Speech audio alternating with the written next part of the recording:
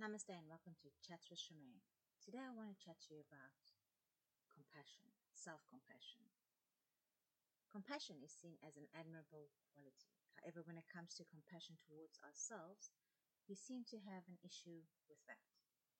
For many, it carries a whiff of all those nasty self-terms: self-pity, self-serving, self-indulgent, self-centered, and just plain selfish. Why is it we see being compassionate towards others as commendable, but towards ourselves as being selfish? Is it because we don't fully understand what self-compassion is? Let's take a deeper look. So, what is compassion? Firstly, to have compassion for others, you have to notice that they are suffering. Seems obvious enough, right? If you ignore that homeless person on the street, that work colleague crying in the bathroom, or that child who's being bullied, etc., how are you to feel compassion for how difficult their experience is?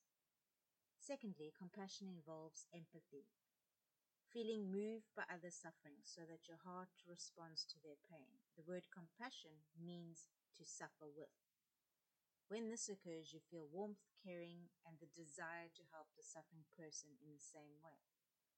Having compassion also means that you offer understanding and kindness to others when they fail or make mistakes rather than judging them harshly.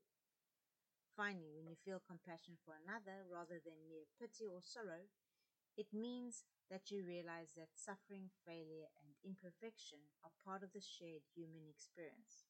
The wonderful thing is, so is growth. Think about what the experience of compassion feels like. Having compassion for oneself is no different from having compassion for others. Self-compassion triggers people to adopt a growth mindset. Okay, so let's look at what is self-compassion. Self-compassion involves acting the same way towards yourself when you're having a difficult time, fail, or notice something you don't like about yourself. Instead of just ignoring your pain with a stiff upper lip mentality, belittling or criticizing yourself, you stop to tell yourself, this is difficult right now. And then imagine that you are talking to yourself about this weakness from a compassionate and understanding perspective. What we could also do is you have that little inner child with you that's been hurt, that had been belittled and ridiculed and criticized growing up. Imagine you're talking to that young child, okay, which is yourself. Would you be compassionate towards them if you were seeing this little child going through this? Of course you would. So why not do that to yourself? Instead of mercilessly judging, belittling, or critiquing yourself for various inadequacies, thank you, or shortcomings, self-compassion means you're kind and understanding when confronted with personal failings. After all, whoever said you were supposed to be perfect? And besides, how can we truly define perfection? Is it not really in the eye of the beholder? Perhaps most importantly, having compassion for yourself means that you honor and accept your humanness. Things will not always go the way you want them to. We will encounter frustration, losses will incur, we will make mistakes, bump up against our limitations, and fall short of our ideals. This is the human condition, a reality shared by all of us. The more you open your heart to this reality instead of constantly fighting against it, the more you will be able to feel compassion for yourself and all your fellow humans in the experience of life. When we care tenderly for ourselves in response to suffering, our heart opens. Compassion engages our capacity for love, wisdom, courage, and generosity.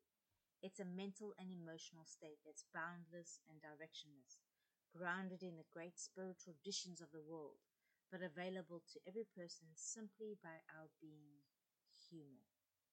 In a surprising twist, the nurturing power of self-compassion is now being illuminated by the matter-of-fact, tough-minded methods of empirical science, and a growing body of research literature is demonstrating conclusively that self-compassion is not only central to mental health, but can be enriched through learning and practice, just like so many other good habits. Let's look at the 3 elements of self-compassion as defined by Kristin Neff. Okay, so he says self-kindness versus self-judgment. Self-compassion entails being warm and understanding towards ourselves when we suffer, fail, or feel inadequate, rather than ignoring our pain or flagellating ourselves with self-criticism. Self-compassionate people recognize that being imperfect, failing, and experiencing life difficulties is inevitable, so they tend to be gentle with themselves when confronted with painful experiences rather than getting angry when life falls short of set ideals. People cannot always be or get exactly what they want. When this reality is denied or fought against, suffering increases in the form of stress, frustration, and self-criticism. When this reality is accepted with sympathy and kindness, greater emotional equanimity is experienced. Second one is common humanity versus isolation.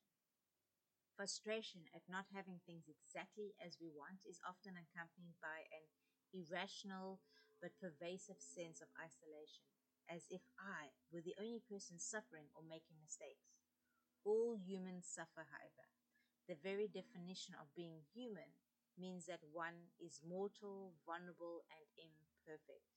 Therefore, self-compassion involves recognizing that suffering and personal inadequacies is part of the shared human experience, something that we all go through rather than being something that happens to me alone. And then there's mindfulness versus over-identification. Self-compassion also requires taking a balanced approach to our negative emotions, so that feelings are neither suppressed nor exaggerated. This equilibrated stance stems from the process of relating personal experiences to those of others who are also suffering, thus putting our situation into a larger perspective. It also stems from the willingness to observe our negative thoughts and emotions with openness and clarity, so that they are held in mindful awareness. Mindfulness is a non-judgmental, receptive mind state in which one observes thoughts and feelings as they are without trying to suppress or deny them. We cannot ignore our pain and feel compassion for it at the same time. And yet, at the same time, mindfulness requires that we not be over-identified with thoughts and feelings so that we are caught up and swept away by negative reactivity. So compassion is important. Without it, we would decline into a state of stone emotionally and mentally. We need to see as a society that compassion, and especially self-compassion, is a strength, not a weakness. All right? Self-compassion means being vulnerable to yourself. It takes a lot of strength to be empathetic and compassionate. Why? Like I said, because it means showing our emotions and being vulnerable. So, try and be vulnerable with yourself and show yourself some compassion. I want to know, guys, how compassionate have you been in your life towards yourself? Namaste.